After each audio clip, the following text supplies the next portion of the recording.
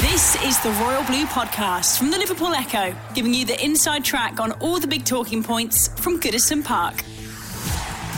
Hello everybody, the Royal Blue Podcast is officially on tour, and so a very warm welcome to Nairobi.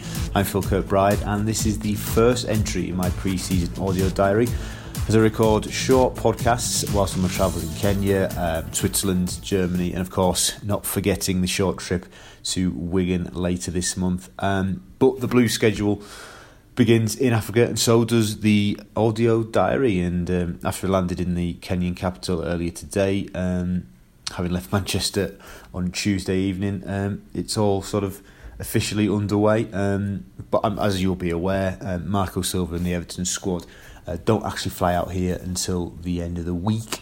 So if you're wondering why I'm here already, and I've gone over 3.5 days early, the Blues have planned a variety of build-up events and activities. The Everton in the community team have already been here for a few days delivering sessions, and so we're out here to cover all of that, and then into the main match stuff over the weekend.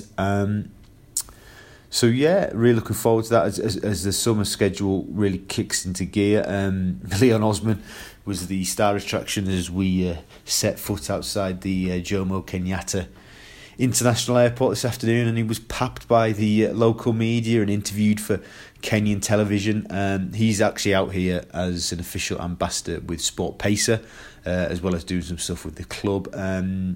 We're due to sit down with Leon in the next day or two, hopefully tomorrow, for an interview. So looking forward to that and hoping to put that out as a podcast as well as a written piece.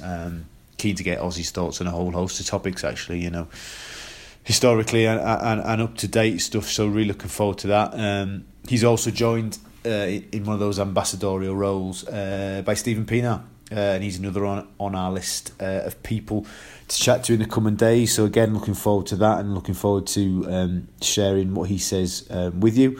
So yeah, just this first audio diary, just wanted to kind of bit of a scene setter really, and paint you a picture of what's to come in the week in the lead up to the game on Sunday. The club also have a number of fan engagement activities lined up. And this being their second trip to East Africa now in 2 years, and obviously strengthening that relationship, if you will, and that tie-in with the main sponsor, Sport Pacer, and obviously working further into a market that the club have said is very important to them. And I'm hopeful and hoping to speak to the man who said as much, Sasha Ryazanstev, obviously Everton board member, and hoping to get his thoughts on Everton in this part of the world and the commercial and the financial reasons for being here. And I think I hope you agree.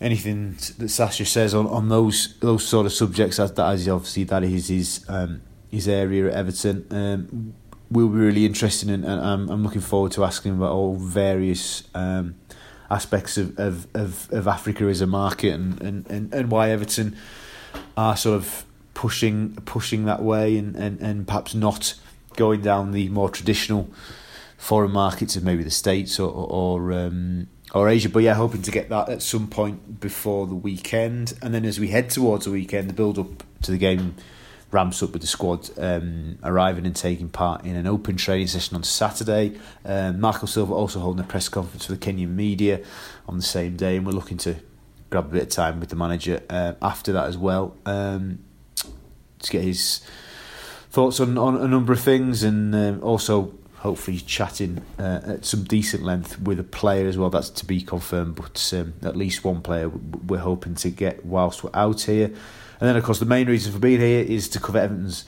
opening pre-season friendly of the summer when they face the Kariobangi Sharks at the Karasani Stadium. That's a 4 o'clock kickoff local time, but of course we're 2 hours ahead of you guys, so that's a 2 o'clock kickoff back home. And what I would imagine, as I'm sure you've read on the Echo this week, it'll be a sort of a mishmash squad. There's been a staggered return to Finch Farm, hasn't there? So I'm expecting a healthy chunk of under 23 players making up the squad, and as you would imagine in these opening pre-season friendlies, I expect Marco Silva will make sweeping changes in either half. If not play two completely different teams in either half, and but we'll hopefully get a first sight of Jonas Lossell, which will be interesting, and of course Andre Gomez is expected to be part of the travelling party, so a first look at him officially as a permanent Everton player would be great to see. Speaking of Karabangi, where the Sharks hail from in Nairobi, it's actually one of the poorest districts in the city, we're told, and our transfer from the airport this afternoon took us through there, and it was a rather sobering drive through that area, if you will, and certainly an eye opener. Certainly for me, somebody who's never been to Africa before, and of course you see plenty on the news and in the papers, and you have an idea in your head. But seeing it firsthand, it was it really was an eye opener. An aside, if you like, from that, in that area along that main highway which drove through the area, there was plenty of posters and advertising for the Everton game. So it's going to be interesting to see how much the Blues trip has caught the imagination of the local population, and what sort of turnout that we get on Sunday. So that'll be interesting. A drive from the airport to our hotel that probably should have taken about half an hour, but ended up taking 3 times as long because of the extent of the traffic in Nairobi, which is serious to say the least. It's like Switch Island, but on steroids. I think it's crazy. Although the locals are showing me that Nairobi is nowhere near as congested as places in Brazil and India, but I'll have to take their word for it, as I will on the temperature. They were also insisting that the mid-20s temperatures which we met as we stepped out of the airport meant that we're actually visiting Kenya at a time when it's chilly and cold, but it doesn't necessarily feel that way to me at all, and I'm sure the players, as they arrive on Sunday, won't feel that either, but certainly not overly humid or stifling in that respect. So could be some pleasant weather to get a decent run out, a first run out of the summer. On Sunday, of course, we'll bring you all of the analysis of that game and colour and first look at Jonas Lossell and what was the reception, what was the turnout. We've got a whole host of things to be looking at, and things that we that will come up in the game, and obviously we'll speak to Marco at some point, so looking forward to that first chance to speak to him since the end of the season.